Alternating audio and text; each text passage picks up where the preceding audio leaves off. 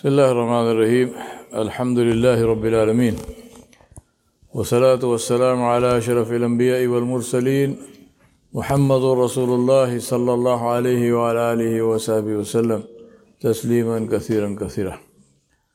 أما بعد, my brothers and sisters, a beautiful hadith, very famous hadith which I am sure all of you must have heard at some point in time. The hadith is called 5 before 5.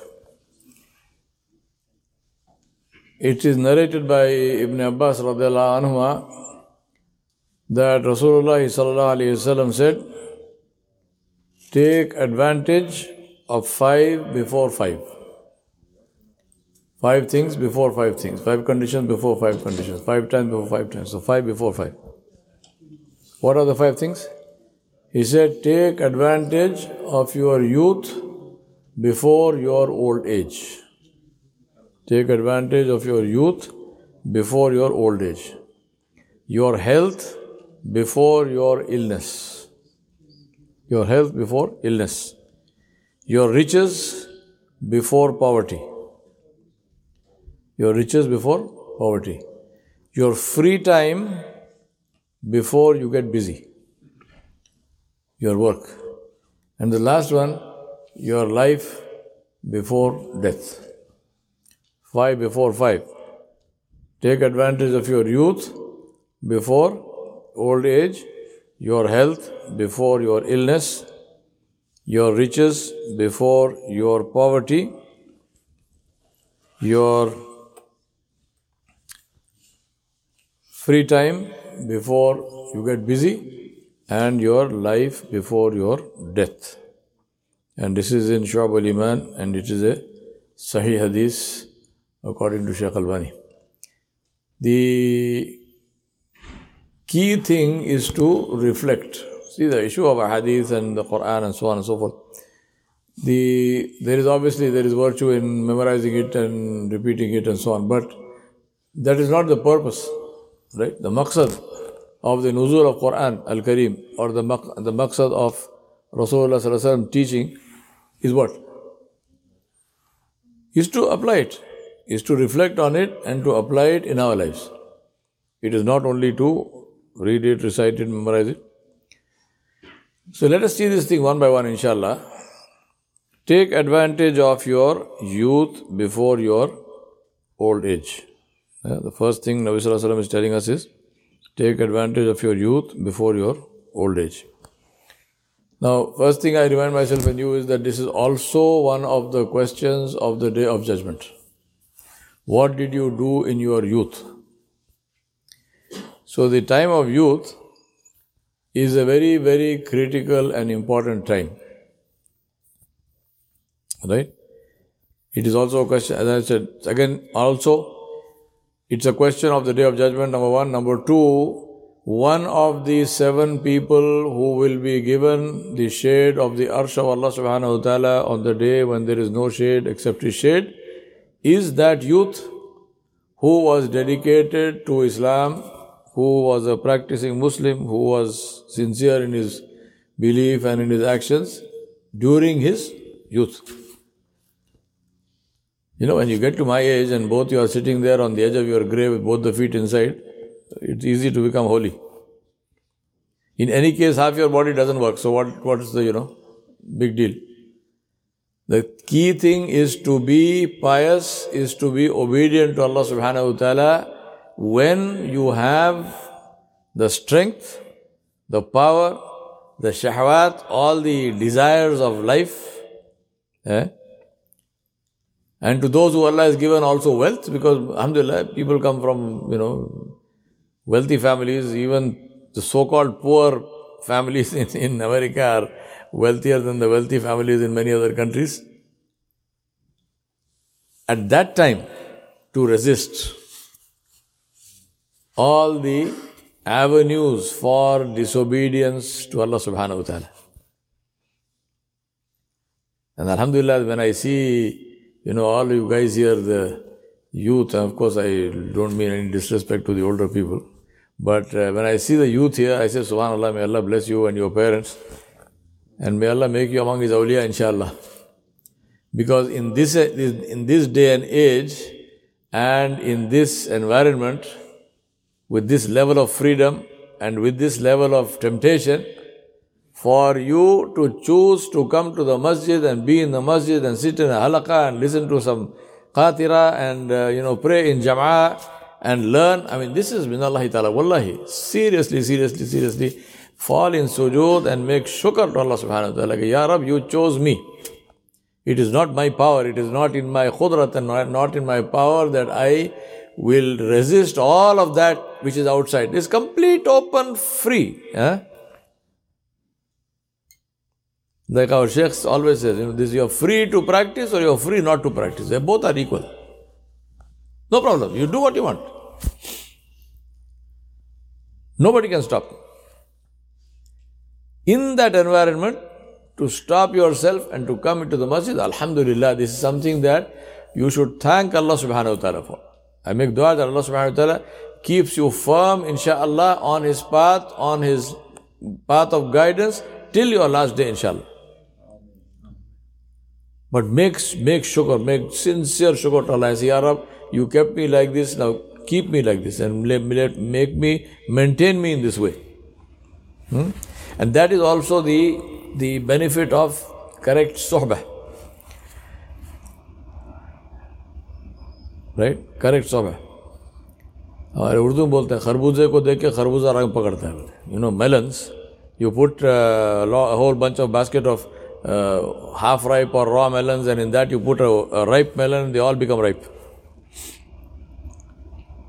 It's like that. We take the color of the people around us. Somebody said, you are the sum of the 5 people who are closest to you. It's a good measure to think. Who are your closest friends? They said that you are the sum total of those 5 people. Who are the 5 people who are closest to you? Who you see on a daily basis, who you talk to on a daily basis, you are in connection with them and so on. The 5 people closest to you, you are the sum of those 5 people. And that is why company is very important. So take advantage of your youth. Now in this time of youth, as I said, you have strength, you have money, you have energy. Now what do you do with that? A simple thing I will tell you. The sunnah salawat, the sunnah salah after the fourth salah. Right? There is the hadith of Rasulullah said, the one who prays all of those, which is the 2 sunnah of Salatul Fajr, 4 before Zohar and 2 after Zohar, so that is 6 and 2, 8. Then 2 after Maghrib, 10, and 2 after Isha, 12.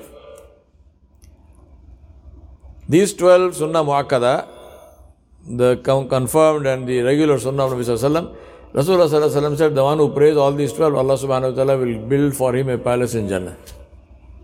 Now imagine, every day you pray these 12, one palace in Jannah. What is the meaning of palace in Jannah? Does it mean that you are going to be sitting in Jahannam and telling your companions, you know what, I got a palace in Jannah? No. Palace in Jannah, inshallah, means that Allah subhanahu wa ta'ala will forgive and give you the palace.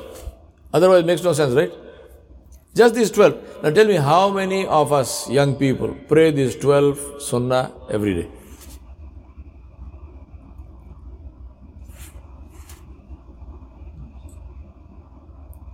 I'm talking only about this, right? Now in youth, what must you do? Now if you read the stories of the Salafus Salihin, you have people standing the whole night in Salah, standing the whole night in Tahajjud, fasting. Not only Ramadan, throughout the year, different days, times, nafil fasts and so on and so on and so forth. Because this is the time when the body can take all this pressure, right? You can fast and still doesn't make a difference. You will still work as hard and you will do everything else because you are young. So if you don't take advantage of that, then what will happen? Memory is good. So memorize Quran. Seriously, I'm telling you, it is a shock for me because I have this habit of, if I see one of my young brothers here, mashallah, okay, so lead Salah. So usually, Maghrib or something, I say, you lead Salah. I got so many shocks that I stopped doing that. Because you lead Salah, what does he do? He reads Qul Huwallahu Ahad in the first rakat and also in the second rakat. He does not do anything else.